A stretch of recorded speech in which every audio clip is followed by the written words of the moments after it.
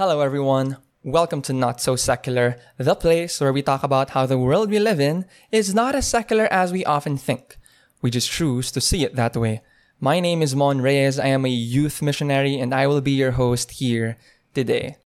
On this episode, we'll talk about the Assumption of Mary and the powerful truth it reminds us of. Of course, the Assumption of Mary in itself is a powerful truth, but I think that it points toward a greater reality that affects how we should view the world today and how we ought to live our lives here in the 21st century. All that and more coming right up.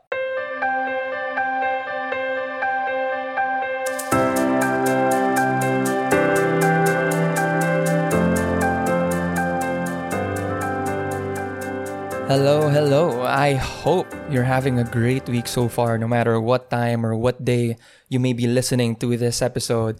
I am having a good week so far. It's just started. I'm recording this on a Tuesday morning, and the past week has been full, as in it's been really full, but it's the good kind of full. You know that feeling when you do a lot of stuff, but by the end of it, you're tired, you're physically tired, but you still feel fulfilled. It's not the kind of tired that's draining. I mean, of course, it's draining physically, it's draining to your body, but it's not draining to your emotions. Not so much. It's not draining to yourself, to your being. And that's how the past week has been for me.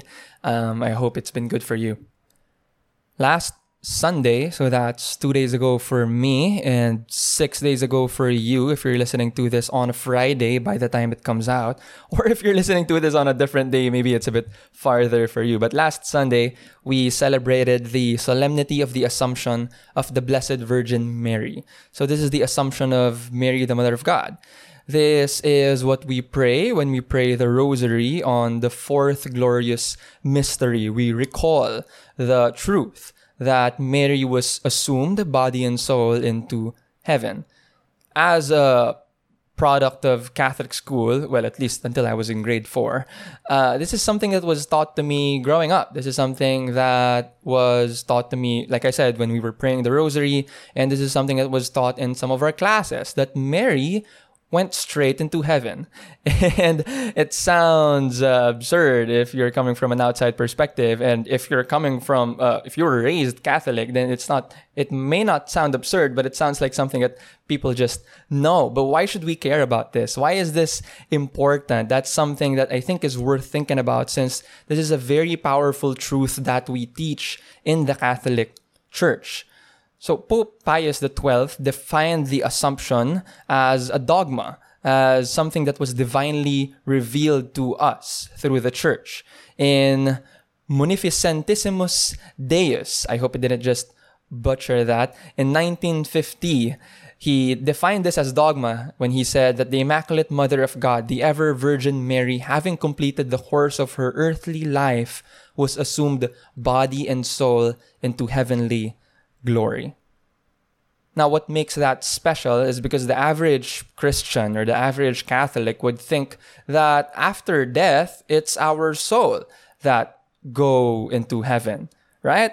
But in Mary's case, what we teach and what we believe is that it's not just her soul, it's her body and her soul. And there's an entire discussion talking about what the meaning of the soul is in the first place. There's a good Bible Project video about that, so I'll just reference that, put it on the show notes for you to see for yourself.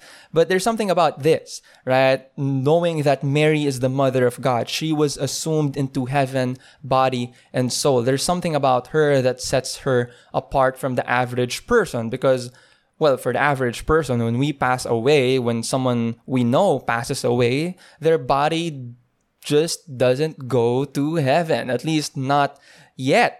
Right? But in the case of Mary, this is one of the reasons why we have no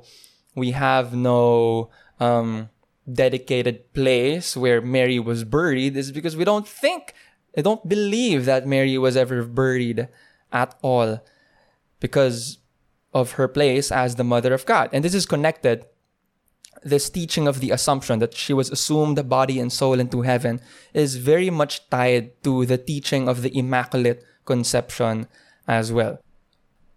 When I was in preschool all the way to grade 3, I went to a school that was named after the Immaculate Conception. And here in the Philippines, we also have a school that was named after the Assumption.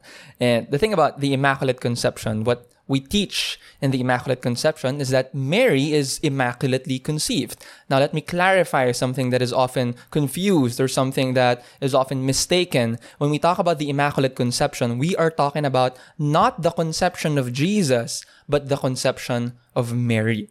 The conception of Jesus is called the virgin birth. We believe that Jesus was born of a virgin. Mary was not born of a virgin. And you know those jokes? I think these are the kind of jokes that happen only in Catholic circles. But when you refer to someone having a baby without proper parents, we ask, ano yan, Immaculate Conception? We make that joke as if that's what Immaculate Conception means. But Immaculate Conception means something else. It's not the virgin birth. Immaculate Conception is the conception of Mary, not Jesus. So what is the Immaculate Conception? What we believe in the Immaculate Conception is that when Mary was conceived, she was conceived free from original sin. She didn't inherit the fallen human nature that we receive from Adam, that we receive as part of this fallen humanity. She wasn't deprived from sanctifying grace. This is a gift that was given to her in advance, or I think a better way of putting it is retroactively, because it's also the gift that she received from Jesus, but because she will be bearing Jesus, this is something that was given to her retroactively. She was conceived without original sin. In our case, original sin is erased from us when we get baptized. Of course, some of the consequences of original sin, of our fallen nature, still stick with us. But when we are baptized, we are welcomed back into the family of God. We are welcomed back into the church, and we are enabled to respond to God in a new way. There is something that changes when we are baptized. In the case of Mary, this is something, again, it's a gift from God that is given to her in advance. That's one way of putting it. The assumption of Mary, when we say that she was assumed body and soul into heaven, is related and similar to that. Mary, being assumed into heaven with her body and soul, is a gift from God as well. And it is a gift from God that is given to her in advance. What do I mean by that? I know I'm talking a lot about Catholic teaching here, but bear with me. This pays off. What do I mean by that? In the Creed, when we say the Creed every Sunday, you take notice of what we say on the last lines of the Nicene Creed. Nicene Creed is what we profess right after the homily during the Sunday Mass. And you might notice, or this might be familiar to you if you go to Sunday Mass on a regular basis. It goes like this. It says, I believe in one holy Catholic and Apostolic Church. I confess one baptism for the forgiveness of sins. And I look forward to the resurrection of the dead and the life of the world to come. Amen. The resurrection of the dead. That is a very important part of what we believe as Catholics. Another way of putting this is the resurrection of the body. Our bodies are meant to be resurrected in the life of the world to come, or in life everlasting. Diba? In one of the readings last Sunday, this is from 1 Corinthians 15 verses 20 to 27, a letter written by Paul to the Church of Corinth, addressing some of their concerns, some of their problems. It says, brothers and sisters, Christ has been raised from the dead, the first fruits of those who have fallen asleep. For since death came through man, the resurrection of the dead came also through man. For just as in Adam all die, so too in Christ shall all be brought to life. Notice the language that is being spoken here and what we just talked about when we referred to original sin. Now, reading forward. But each one in proper order. Christ the first fruits. Then at his coming, those who belong to Christ. Then comes the end, when he hands over the kingdom to his God and Father, when he has destroyed every sovereignty and every authority and power, for he must reign until he has put all his enemies under his feet. The last enemy to be destroyed is death, for he subjected everything under his feet. It's very beautiful how Paul responds to the concerns of the church of Corinth about the resurrection, because they were having doubts about it. They were having certain questions about what will the resurrection body be like. And I want to clear this out because, again, this is very central to our faith. When we say the resurrection of the body, what we mean is resurrection of the body. What we don't mean when we say resurrection of the body is our souls going to heaven. That's different. Okay? I think sometimes when we hear resurrection of the dead, when we hear resurrection of the body, we associate it with what we think happens after we die. That when we die, our bodies go to either heaven or hell. That is the destination, kumbaga, the final destination. And that death it opens us up to even bigger possibilities because we come to be with God in heaven and all of these things. Now, I'm not saying that that's false. That is true to a certain extent. But that is not the end of the story. The story that the Bible focuses on, the story that the scriptures tell us of, does not end with us going to heaven when we die. It ends with the resurrection of the dead and the life of the world to come. We say it every Sunday. What do we mean by that? In the letter from Paul that we read a while ago, he describes Jesus as the first fruits of those who have fallen asleep, of those who have passed away. Jesus is the first fruits. We will come after. Since death came through man, the resurrection of the dead came also through man, the man Jesus. Death came through man, the first man Adam. The resurrection of the dead comes through Jesus. This is the same gift that we were referring to earlier, this sanctifying grace, this defeat of death. And that's exactly what Jesus did. If we talk about the story of Jesus, by the end of the story, it doesn't end with crucifixion. It doesn't end with Jesus being crucified and him being with the Father. No, it doesn't end that way. It ends with him being crucified, and after 3 days, he resurrected from the dead. Jesus' resurrection is a bodily resurrection. How do we know? Because at the end of John, he ate fish. What did he do? He invited his apostles. When he met with them again, he offered them breakfast. What did he do? He walked alongside those two people in Luke. Two people walking to Emmaus who have lost their hope. He walked alongside them and broke bread with them when they got to Emmaus. Jesus was physical, and Paul was responding to this with his letter to the Corinthians. He was referring to even this one time when Jesus appeared to a group of 500 people. And Paul, the way Paul is describing Jesus, and the way Luke and the other Gospels are describing Jesus, it's describing Jesus being resurrected in bodily form. It was in the flesh. We even know that Thomas, who was late to the party because he didn't know, right? Thomas was late, and he said he didn't believe at first. He said that if you want me to believe, I will believe if I could put my hand in the scars of Jesus, or in his wounds, in his hands, and on his side. And when Jesus appeared, what did Jesus say? Did Jesus say, "Look at me in spirit, I am resurrected"? No, Jesus appears in the middle of the room, and what he says is, "Thomas, put your hands here and see for yourself. I have come back to life." When we talk about the resurrection of the dead, we're not simply talking about going to heaven. What we're talking about is the resurrection of the dead, the body. It's bodily resurrection. It's not just spiritual resurrection. It's not just our souls going to heaven kind of thing. Now, where does that come from? Where does the idea that our souls go to heaven come from? That is in scripture as well. I'm not saying that is false. There is truth into that. What I'm simply saying is that it's not the end of the story. Because on the last day, we all will be resurrected from the dead. In Lazarus, the story of Lazarus being raised from the dead, in John 11, you might read about this, and you'll see that Lazarus was the brother of two sisters, Mary and Martha, and Jesus wasn't around when he was sick. And because of that, he passed away. When Jesus came to visit him and his sisters, Mary and Martha were grieving. They were coming to Jesus and telling Jesus, Jesus, if you had been here, this wouldn't have happened. If you had been here, my brother would still be alive. And Jesus says to Martha in verse 23 to 24, John 11, 23 to 24, Jesus said to her, your brother will rise again. What does Martha say?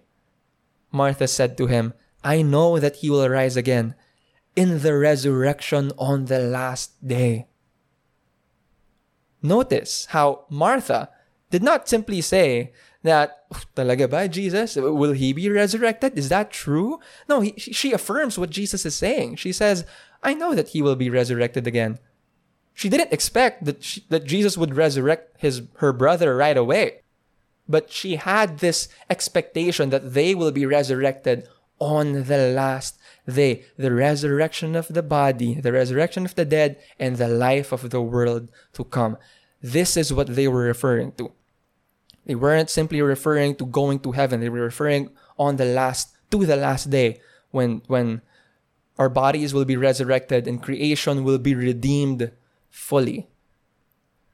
This is connected to the Day of the Lord. There is also a wonderful Bible Project video about the Day of the Lord, and I would recommend that you watch it as well. I'm going to put it on the show notes again for you to see for yourself. But in simple terms, the Day of the Lord comes from, part of the idea of the Day of the Lord comes from Daniel 7. It talks about a series of trials and tribulations and about how the Son of Man will be exalted above that. It talks about God setting things right. And this is something that has happened multiple times in the course of their history. This is something that's continuing to happen multiple times in the course of our history. But altogether, we are looking forward to the day, the bigger day when God would set things right for all humanity, for all of creation. Because God wants to redeem creation. God doesn't want to abandon creation. You see the perspective about us living a good life, and then when we die, we either go to heaven or hell, depending on whether we lived well or not well. This kind of perspective, it's incomplete. And I think that's to our detriment, because if we look at life in that way, we're more focused on ourselves than we are of God. We think of, how should I live? How should I do this? What should I do so that I could inherit eternal life? Do those words sound familiar to you? Those are the words of the rich young man. What must I do to inherit eternal life?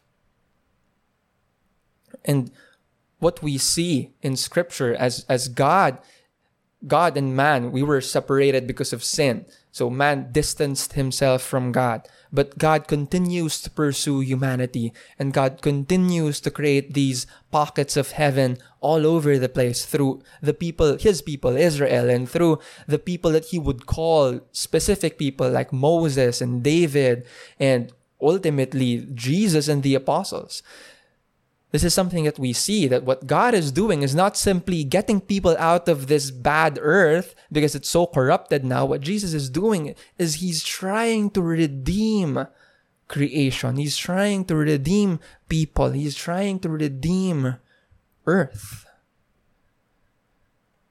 In Romans chapter 8, it says, I consider that the sufferings of this present time are not worth comparing with the glory about to be revealed to us. For the creation waits with eager longing for the revealing of the children of God. For the creation was subjected to futility, not of its own, but by the will of the one who subjected it, in hope that the creation itself will be set free from its bondage to decay and will obtain the freedom of the glory of the children of God. We know that the whole creation has been groaning in labor pains until now. And not only the creation, but we ourselves, who have the first fruits of the Spirit, groan inwardly while we wait for adoption, the redemption of our bodies. The redemption of our bodies. That is part of what we are hoping for. And that is the gift that Mary received in advance, the redemption of her body. She was assumed body and soul. Right now, we're not there yet. We're not yet on Judgment Day. We're not yet at the end of time. And while we are waiting for the ultimate, the eventual resurrection of our bodies, we are here. And when we die, that is the biblical language for it. We come to be with God. We come to be with God. And that is what we mean oftentimes when we talk about going to heaven. That is what we mean oftentimes when we talk about our loved ones. I know that this might be something that is very real to you, especially in the middle of a pandemic. That maybe you've lost someone who is close to you. You've lost a friend. You've lost a family member. And we talk about these things, about they coming to be with God. And I just want to point out, I love how N.T. Wright, he's an Anglican New Testament scholar, how he puts it in one of his books. He talks about how death is not a friend. It's not something to want so that we could be with God.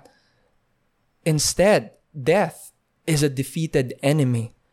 Death is not part of the plan. Death is not what is supposed to be. Death is a product of sin. Yet death happens to us because we are in a fallen state right now. Creation is still in a fallen state right now. We are being redeemed. That is what is happening. But when Jesus rose from the grave, when he rose from the dead, he rendered death powerless. Death is not a friend. Death is a beaten enemy. And so we need not fear death. That is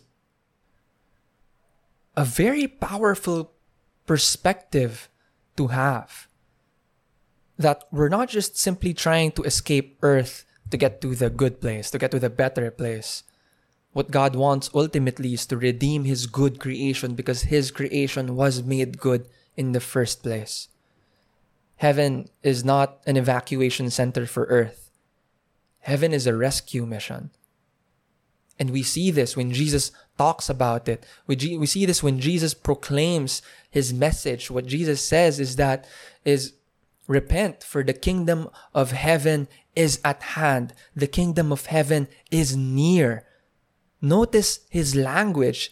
He doesn't say that repent, for we have to go to heaven. He says that repent, for heaven is coming near. Heaven is coming here. And we also see this in the prayer that he taught, the Lord's Prayer, when we say, Our Father who art in heaven, hallowed be thy name. Thy kingdom come. Thy kingdom come. It doesn't say, may we go to your kingdom. It says, your kingdom is coming here. And what does that mean? It says it on the next line. May your will be done. When Jesus' kingdom comes here on earth, it is when his will is being done. That is how we create pockets of heaven here on earth. And that is why as Catholics, we need to have our hands and our feet on the ground. We need to be working. We need to be expressing our faith through our works. We need to be expressing our charity for other people, because our faith is not just spiritual. Our faith is not detached from what is concrete. It's not detached from what is real.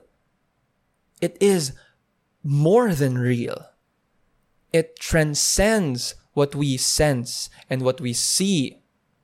It goes beyond it. And it should affect how we live. Heaven is coming. Heaven is coming. And the ultimate coming together. Heaven and earth, they were separated because of sin. The ultimate coming back together of heaven and earth. It will happen at the end of time, in the resurrection of the dead and the life of the world to come. And that is why Jesus, notice what Jesus does. When God wanted to redeem his people, what did he do? He sent his only son. He didn't transport his people to his space. It was he who entered our space. He took flesh. This is what we talk about when we talk about the incarnation. Jesus took flesh, came to be one with us so that he could provide a way for us to go forward. God wants to redeem creation. The body is not bad. The world is not meant to be bad. It was made good. It's in a fallen state right now, but it was made good, and it's being redeemed by God through His people. And that is why when you look to history, there is so much good that the Catholic Church has done. And the Catholic Church has always been, there is a reason why a lot of hospitals are named after saints, why a lot of schools are named after saints. There is a reason why this is something, we all have a patron saint for almost anything. We have patron saints. We have saints who have worked so hard so that justice could be done here on this world. We're not just looking forward. We're not over-focused on the next world. Of course, that's something that we're looking forward to, but our faith in God is something that is meant to be expressed in this world. That is one powerful truth that the Assumption of Mary reminds us of, that the gift that was given to Mary in advance, the redemption of her body and her soul, is something that we are looking forward to as well. And this is where we see the cohesiveness of Catholic teaching. It goes together. It ties in so neatly. It's so beautiful, because in the Catholic Church, we also have something called the theology of the body. Notice how our perception is very different, right? We don't think that the body is bad and therefore we should leave it and just go to heaven. That's not our perception. We think that the body is good. And yes, there will be a time when we will be quote unquote separated from the body, but that's an intermediate time. We will get our bodies by the end of time. We will get them back. And so we should take care of it now. We should take care of it now. This perspective that the body is bad and that what matters is what's within, this is not Christian teaching. This is not Catholic teaching. This is Gnostic. These are other philosophies that we have imported, that we have brought in. This is not what we ought to believe. We don't think that the body is bad. You know those jokes when we say na, bakit ba ako nag-aaral pa ng algebra? Wala namang algebra sa heaven. You know those when we think in that way? The things that matter in heaven and the things that matter here. It's not like that. It's not like that at all. We don't think that the body is bad. We don't think that the body is just some side effect. We are not souls trapped in a body. We are body and soul. That's who we are. We're not internal spiritual beings who have an outer shell. That's not what Christians or what Catholics believe. That's not what we teach. Your body is a part of you. And notice how we treat each other. When I say, look at Sam, or when I say, look at Josh, how do you look at Josh? How do you look at Sam? Do you look at their soul? No. When you look at them, you look at their bodies. Because that's what you see. And that is what is being expressed, that our bodies express who we are. It expresses part of who we are. Now, of course, there's the other extreme, the materialistic extreme, where it's just our bodies and nothing else. There's nothing else, right? That's another faulty perspective as well. Of course, we believe that there is more to our bodies, but the body is not everything, but it is something. It is part of who we are. Body and soul. Body and soul. And going back to what I was saying a while ago about the cohesiveness of Catholic teaching, when we talk about the theology of the body, when we talk about purity, for example, that's a practical, concrete example to give.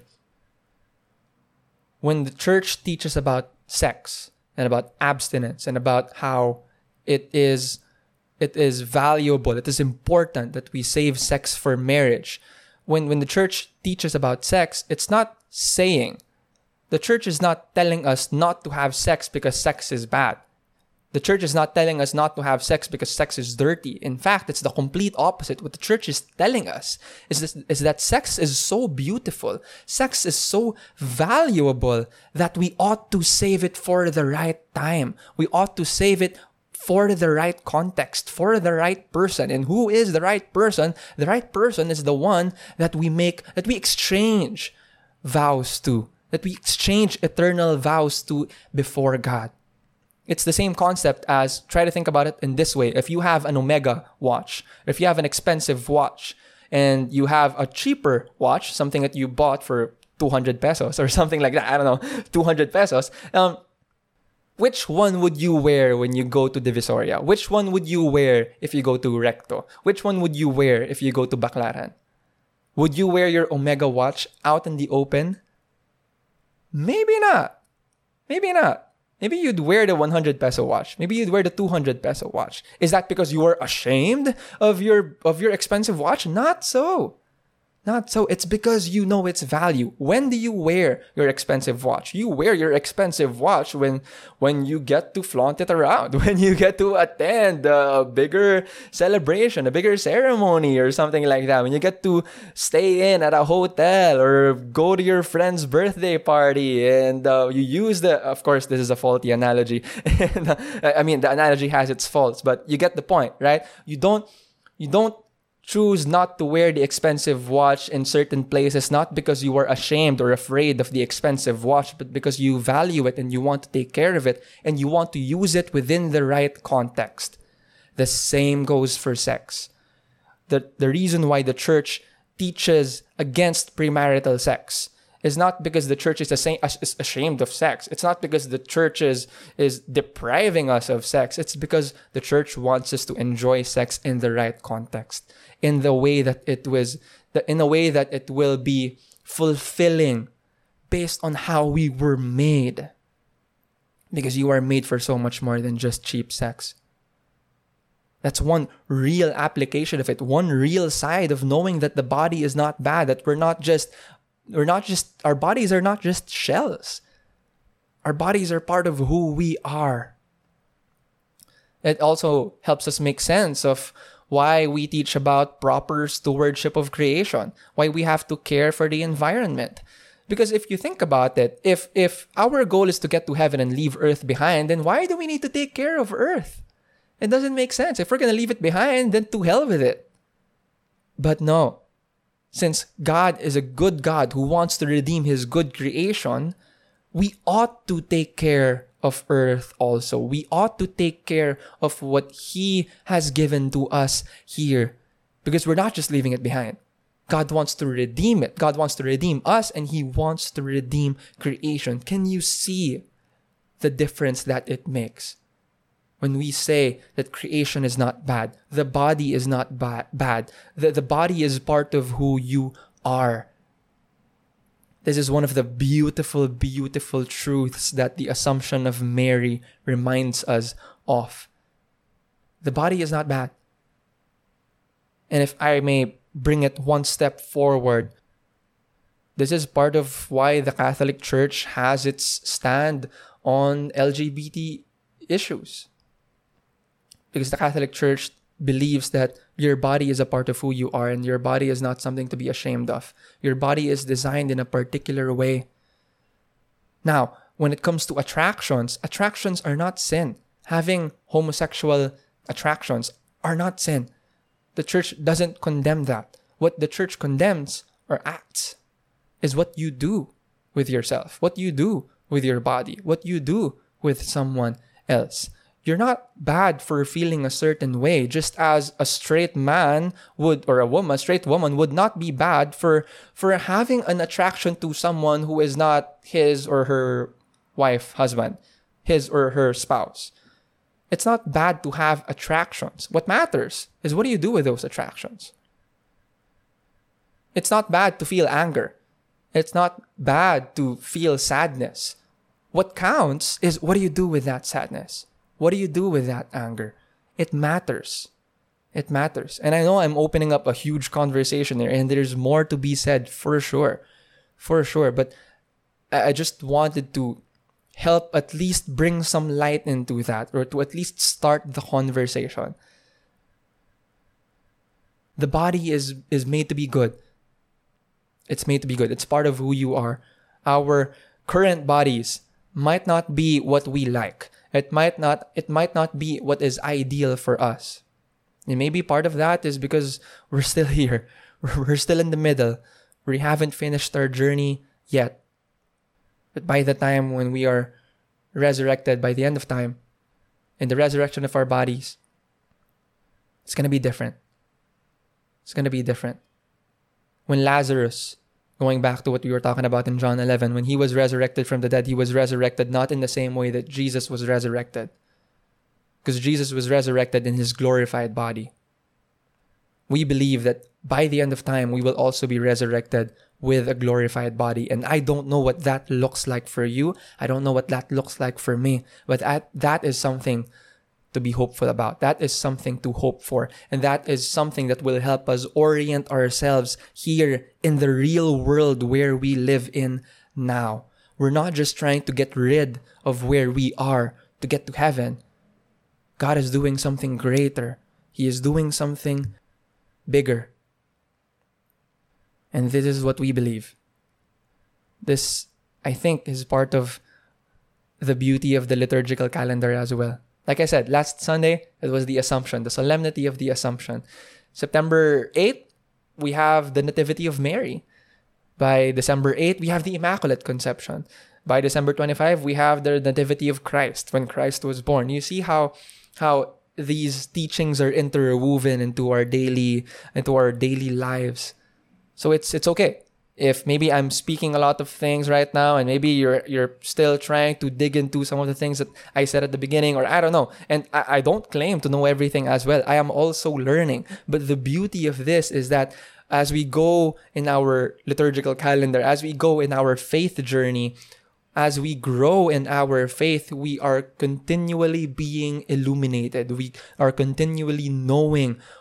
The more we know about our faith, the more we know God, who is the source of good, the more we can orient ourselves toward what is good.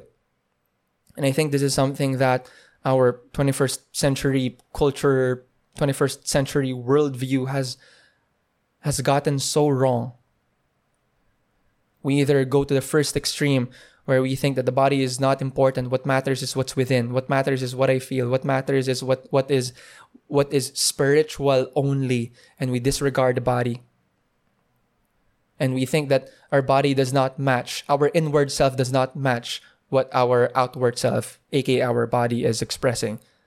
That's the first extreme. The second extreme is we think it's all about the body and nothing else. That it's just bodies.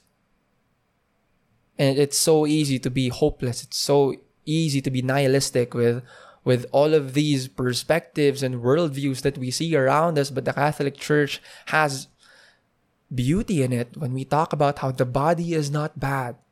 Your body is part of who you are, and so you should care for it.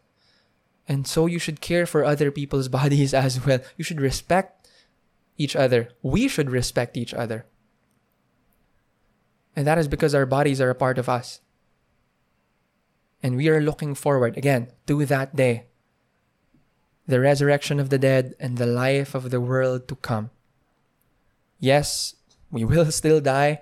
Not all of us will make it until that time when we won't have to die anymore, when Jesus comes back. But we will all die. Most of us, I think. But because of what Jesus has done, we can believe that death is not something to be afraid of. Because Jesus has conquered death.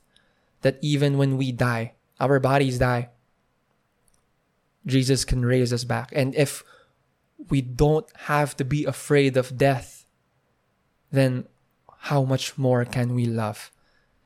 When we don't have fear, how much more can we give? How much more can we extend grace? How much more can we extend forgiveness? How much more can we extend mercy to the people around us?